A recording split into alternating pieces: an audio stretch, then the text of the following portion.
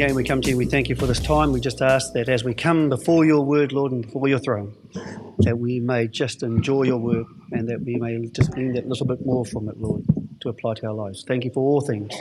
Bless Philip, we do ask in Jesus' name. Amen. Right, well, just before we start, I do have one notice to give you. And as you know, in less than 4 weeks, I'll be getting married, and each and every one of you is invited. So please count this your personal invitation to my wedding, and we really hope to see you there. It will be at the Central Baptist Church in Hamilton at 1 p.m. So please come along to that. We'd love to see you there. Today, we are in Genesis, at Genesis chapter 11. And you know, when I first arrived in Singapore, I was reminded of this passage because the buses that were driving around had a picture of the Dubai Tower on the back. And I don't know if you know about that tower. It's a lot higher than the Sky Tower in Auckland. This huge tower pictured on the back of all these buses. And the words next to this tower said, "Together we can achieve anything." Let's read this passage together. Genesis chapter 11 and verse 1. Now the whole earth had one language and the same words. And as people migrated from the east, they found a plain in the land of Shinar and settled there. And they said to one another, "Come, let us make bricks and burn them thoroughly." And they had brick for stone and bitumen for mortar. Then they said, "Come, let us build ourselves a city and a tower with its top in the heavens. And let us make a name for ourselves, lest we be dispersed over the face of the whole earth." And the Lord came down to see the city and the tower which the children of man had built. And the Lord said, "Behold, they're one people, and they all have one language, and this is only the beginning of what they will do. And nothing that they propose to do will now be impossible for them. Come, let us go down and confuse their language, so that they may not understand one another's speech." So the Lord dispersed them from there over the face of the whole earth, and they left off building the city. Therefore, the city's name was called Babel, because there the Lord confused the language of all the earth, and from there the Lord dispersed them over the face of all the earth. Turn with me now on Shonak 2, please, to Acts chapter 2. And we'll just read this passage that we'll be referring to later on.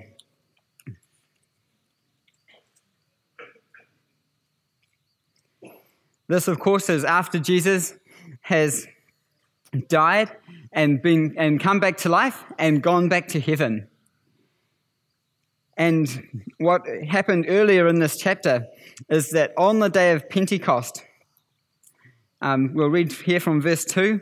"Suddenly there came from heaven a sound like a mighty rushing wind, and it filled the entire house where the apostles were sitting. And divided tongues as of fire appeared to them and rested on each one of them.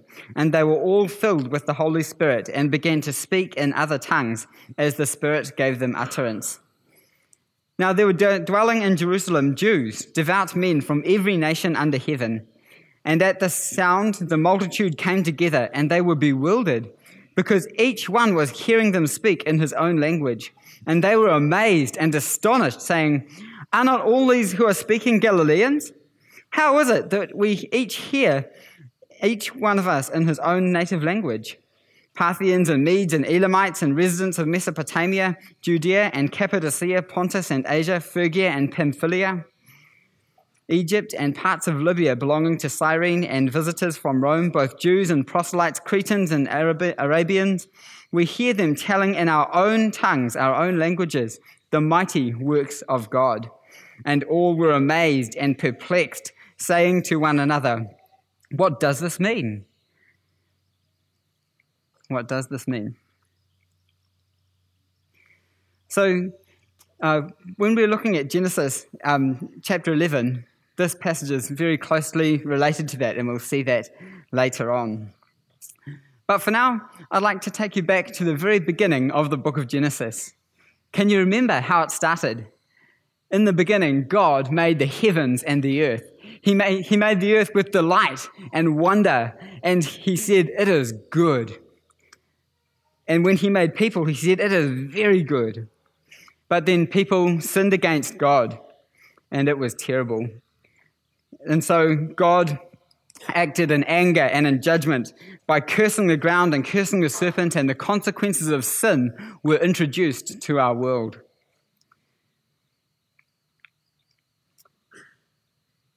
And the worst consequence of sin was death. Death is separation. When we die physically, our souls and spirits are separated from our bodies. But death is more than that. Death is also separation from the Lord our God.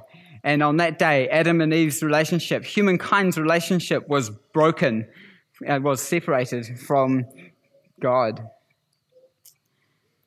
Humanity was now separated from the life that God had planned. But God had a plan to restore that. And we see the first hint of this in Genesis chapter 3 and verse 15, where he says, I will put enmity between you and the woman, between the serpent's offspring and her offspring. He shall bruise your head, and you shall bruise his heel.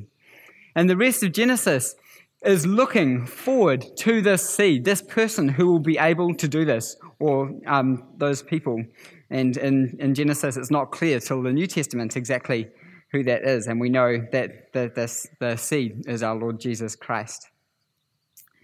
So the book of Genesis, hang on, see if this goes. Turn it on. Excellent. Yes. So the book of Genesis is laid out in such a way to show us the beginning of God's plan to bring a rescuer for his people. And when Genesis was first written, it didn't have chapters, it didn't have verses.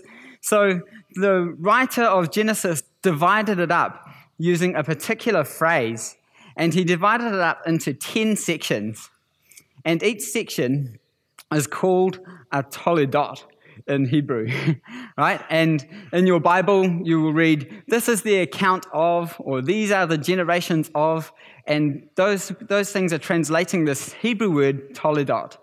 So here you can see the 10 chapters of Genesis that the writer put in there. It starts off the toledot of the heavens and the earth. And this word is important because this is, if you think of generation, what comes out of, what is generated by. So what came out of the heavens and the earth? Well, God made Adam the crown of his creation to rule the earth under him in perfect relationship with God. And then we have the toledot of Adam. What happened from Adam? And we have the fall and how people rebelled against God. What happened from Noah? So you can see in this book of Genesis, God is showing us how he chose his people for the sake of the whole earth, so that people could be rescued, so that people could come to know him again.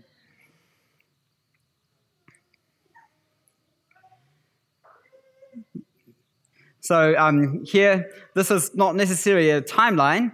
This is a line of all of the toledot, all of the sections of Genesis. And so if we're to understand our passage today, we need to understand where we're at. So today, we are in this toledot, this part of the book of Genesis that's talking about the sons of Noah. And that goes from chapter 10 until the end of chapter 11, verse 9. And it's really interesting in this toledot because we're actually given in chapter 10 a big, long genealogy. And what the writer does is he gives us the sons of Noah, the sons of Japheth, he was the first one of the sons of Noah, the sons of Ham, and the sons of Shem. And in each one, he gives a summary of what happened. So, he fathered all of these people, and then says, from these, the coastland people spread out in their lands, each with his own language, in their clans and in their nations. And then he describes the sons of Ham, and the sons of Ham have more space in chapter 10 than the other sons, and that's because the sons of Ham, end up being the enemies of Israel, the Canaanites and the Assyrians and all of those peoples. But after he's described the sons of Ham in chapter 10, he says, these are the sons of Ham by their clans, their languages, their lands, and their nations. And also to Shem, after describing Shem's descendants, he says, these are the sons of Shem by their clans, their languages, their lands, and their nations. And these are the clans of the sons of Noah according to their genealogies in their nations, and from these the nations spread out abroad after the flood. You know, in Genesis chapter 9, in the previous chapter, the one about Noah, the Toledot of Noah, it tells us that God gave Noah a blessing, and it was the same blessing that he gave to Adam. To both Adam and to Noah, he said, be blessed and be fruitful and multiply and fill the earth. This was God's blessing that he planned for the people.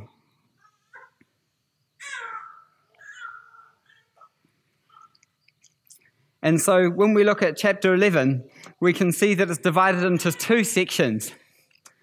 There begins with the plans of the people, and we can notice that they're opposite to God's plans. Says the whole earth had one language, and all the people settled in one place. So when it says they all had one language, hang on, in chapter 10, it says there were already languages and nations and peoples. What is happening here? Well, I believe that this is a flashback to before the events of chapter 10. Before the events of chapter 10. Chapter 10 tells us that Noah's descendants did fulfill that blessing. They did spread out and they filled the earth. They did that. But then Genesis chapter 11 starts off by telling us that this was not because the people were obedient. This was because of God's actions and not because of theirs. The whole earth had one language. All the people settled in one place, whereas God had said, be fruitful and spread out and fill the earth. They said, let us build a city and a tower with its top in the heavens. Right? And we'll be looking at what that means.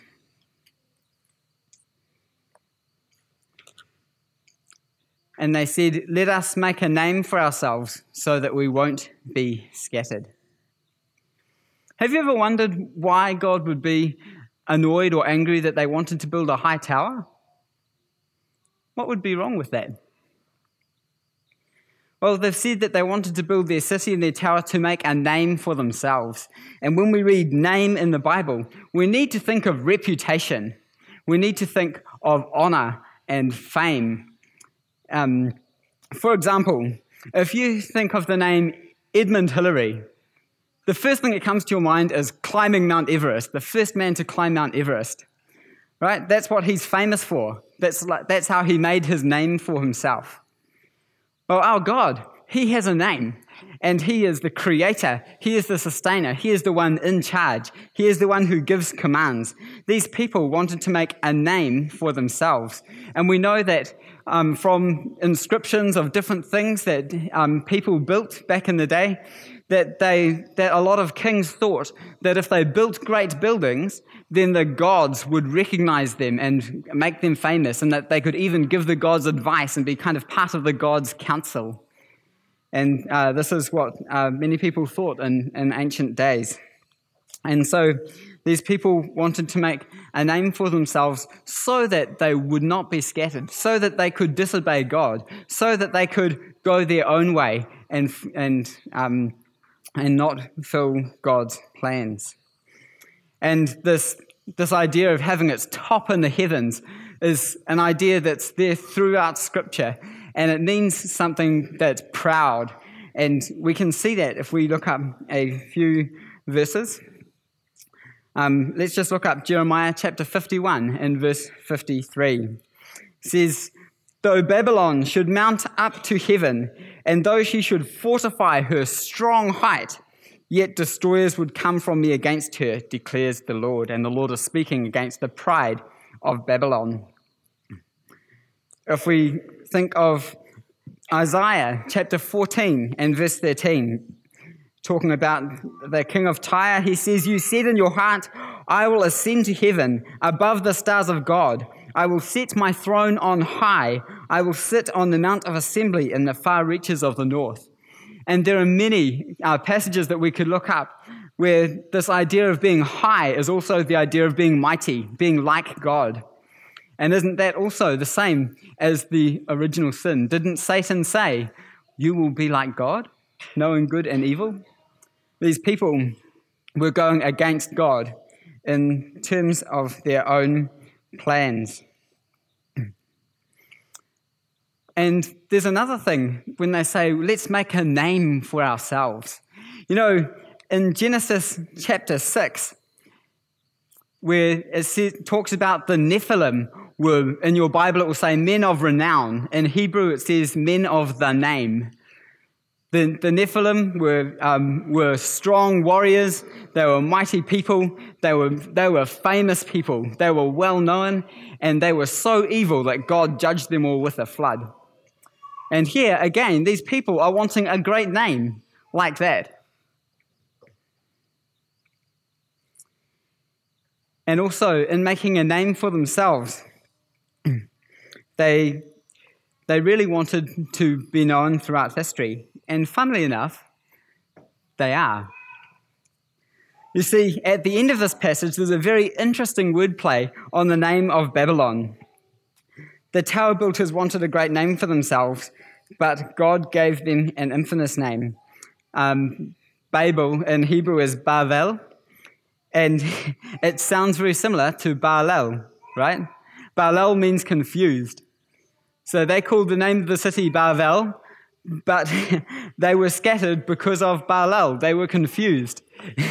And forever afterwards, throughout Scripture, the name of Babylon, which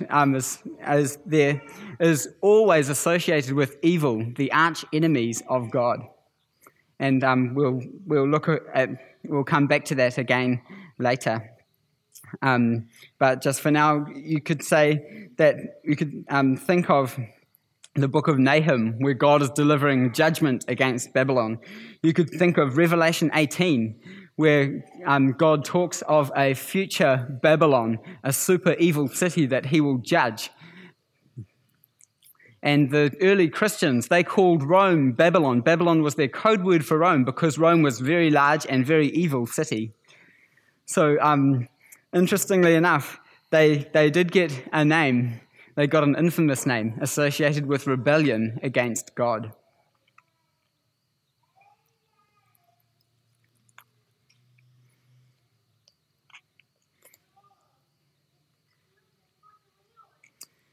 So, in sum, we've looked at the people's plans. They were directly disobedient to God. They didn't want God's blessings, and they strongly desired a name for themselves. And so we have to ask ourselves, how often do we and our society want our own name, our own fame, that's opposite to what God plans?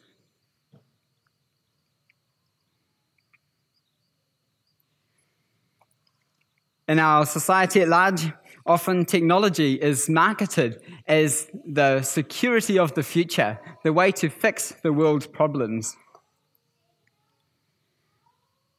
Even sometimes in churches, you hear people saying, "Oh, our church is like this, and those churches are like that, and this is our brand, this is our name, this is us, we're better, and we plan to do this, and we plan to grow our market share like this."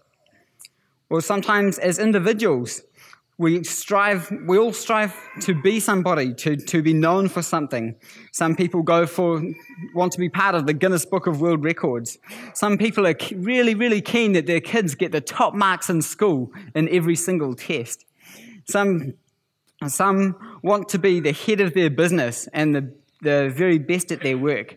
And all of these can be very good things, but they can also reveal the prideful ambition of our own hearts to have our own fame and to be like God and not to recognize God on the plans that we have. Sometimes you can hear it when people list all the achievements of their past over and over and over again. Oh, when I was your age, I was the top of my company and I had 50 people under me and I had 18 children and I was an amazing family person and you're not there, kind of thing.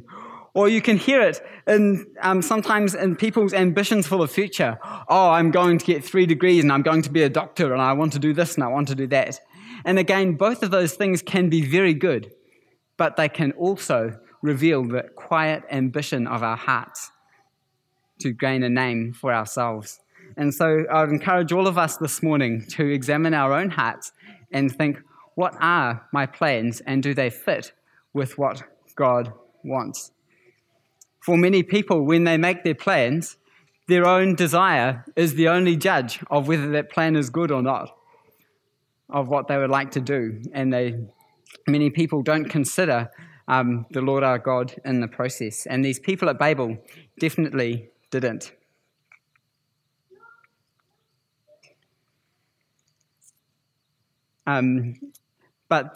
So that's the first half of this passage, talking about people's plans, what they planned to do.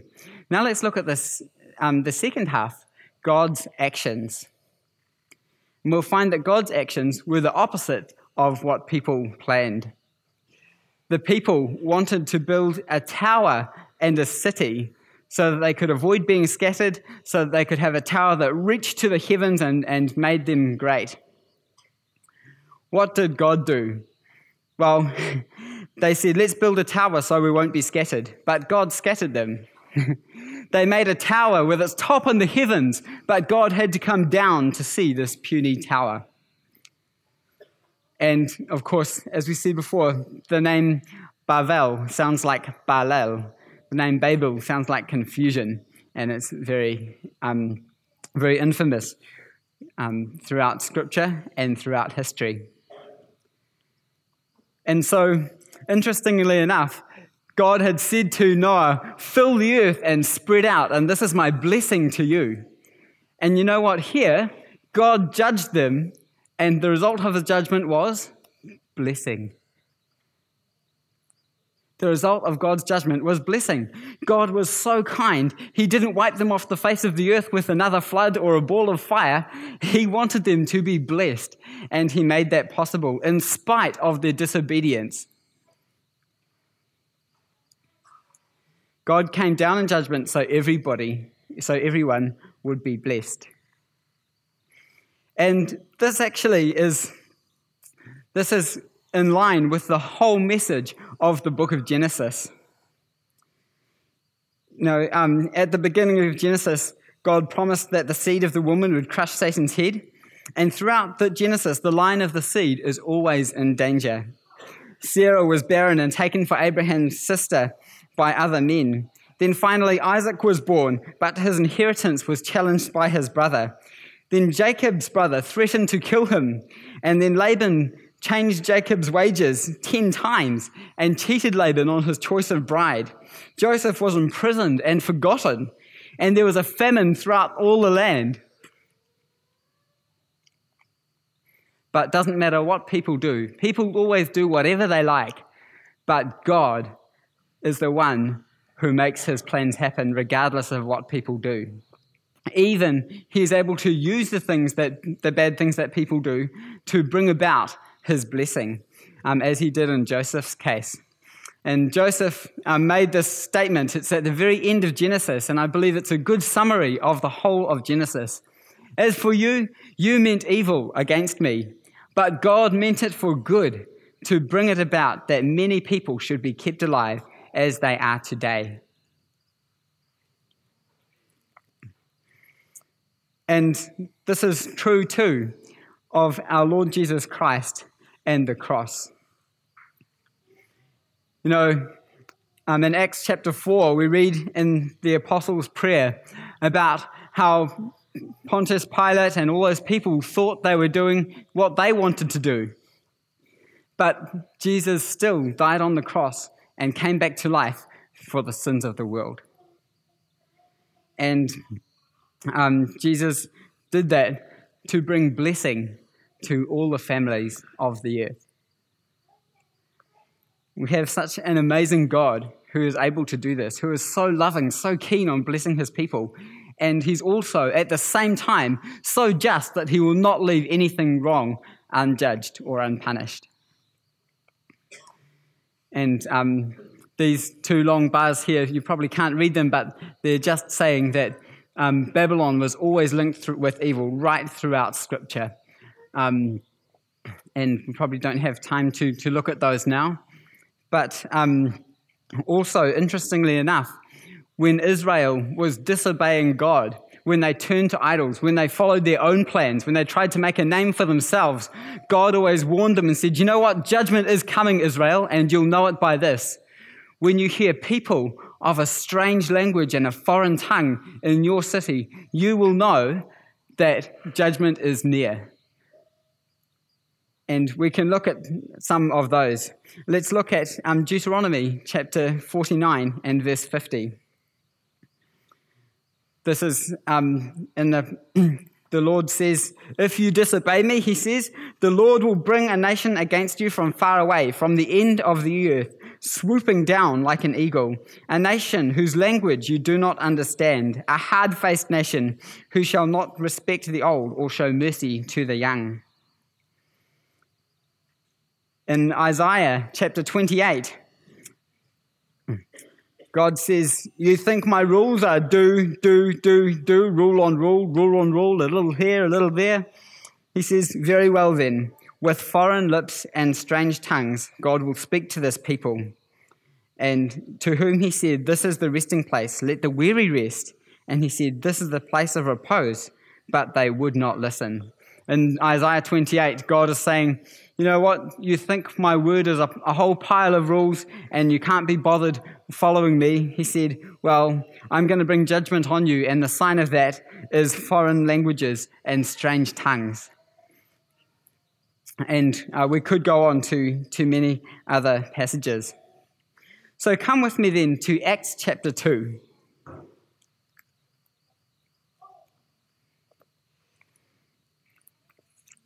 In Acts chapter 2, that passage that we read before, these people are Jews from every nation, from all over the place. And they came to Jerusalem for the Passover, and they heard people speaking in foreign languages the wonders of God to them. And they were amazed, and they were afraid. You know what? Jesus had said to Jerusalem that her destruction was coming, and it did come in AD 70. The Romans came in and they destroyed Jerusalem. And I'm told that there were no Christians in Jerusalem when it was destroyed because they had all fled because of persecution. And these Galileans hearing the word of God, the wonders of God spoken in their own languages at Pentecost on that day for those Jews, that was a sign of judgment to them if they knew their Old Testament. But it was also not just a sign of judgment. It was also, in a sense, the beginning of the reversal of Babel. Because finally, in all of these different languages, God was being praised with his wonders being declared. And Jesus had commanded that they take the gospel to the ends of the earth. And here we see somewhat a reversal of Babel, because in Babel, people were separated by their languages. But here there are many languages praising God. And again, in Revelation chapter 9, let's turn there on Shonak, please. Revelation chapter 9 and Revelation chapter 7 and verse 9. After this I looked, and behold, a great multitude that no one could number, from every nation, from all tribes and peoples and languages, standing before the throne and before the Lamb, clothed in white robes, with palm branches in their hands, and crying out in a loud voice, "Salvation belongs to our God, who sits on the throne, and to the Lamb." And all the angels were standing around the throne and around the elders and on the four living creatures, and they fell on their faces before the throne and worshipped God, saying, Amen, blessing and glory and wisdom and thanksgiving and honor and power and might be to our God forever and ever and ever. Amen.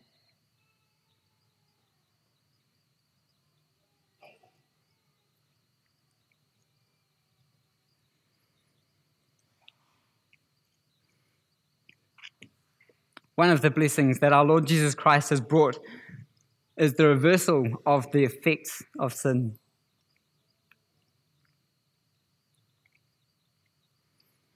And the separation that came because of sin, the separation between people and God, and the separation between people and people because of their sin will be undone.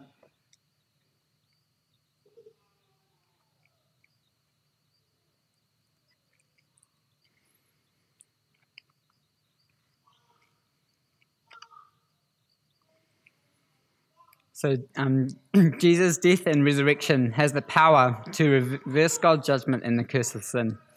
And this is something that's amazing.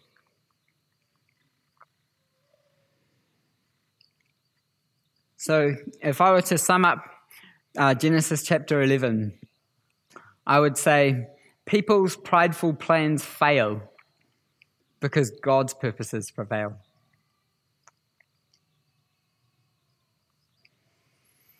And we can take courage in this. We can take courage when we see the evil things that are happening around the world. We can know that doesn't matter what they do, God's plans will stand. And we can also notice that our only significance is found in our Lord Jesus Christ. And he does consider us significant. We're not nothing or nobody. Jesus died for you and for I.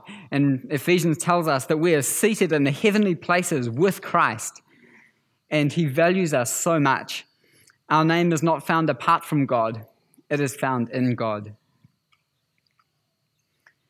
And we need to make absolutely sure that our plans and the plans of our society line up with God's, because we know that he will judge and he will bring his plans about no matter what. And there's a lot we could say about that, but we'll have to leave it here for today. So thank you very much for listening, and let's pray. Father God, thank you so much that you're able to bring your plans about, regardless of what people do. Lord, thank you that there is no wisdom, no plan, no insight that could ever succeed against you. And Lord, thank you that you are so strong and mighty that even the highest towers built by people are as nothing to you. And Lord, we want to thank you so much for your Son, the Lord Jesus Christ. Thank you, Lord, that he died instead of us. He conquered sin and death and Satan and has enabled the reversal of the terrible things that sin brought. So, Lord, thank you very much for all that you've done and your wonderful word. In Jesus' name, amen.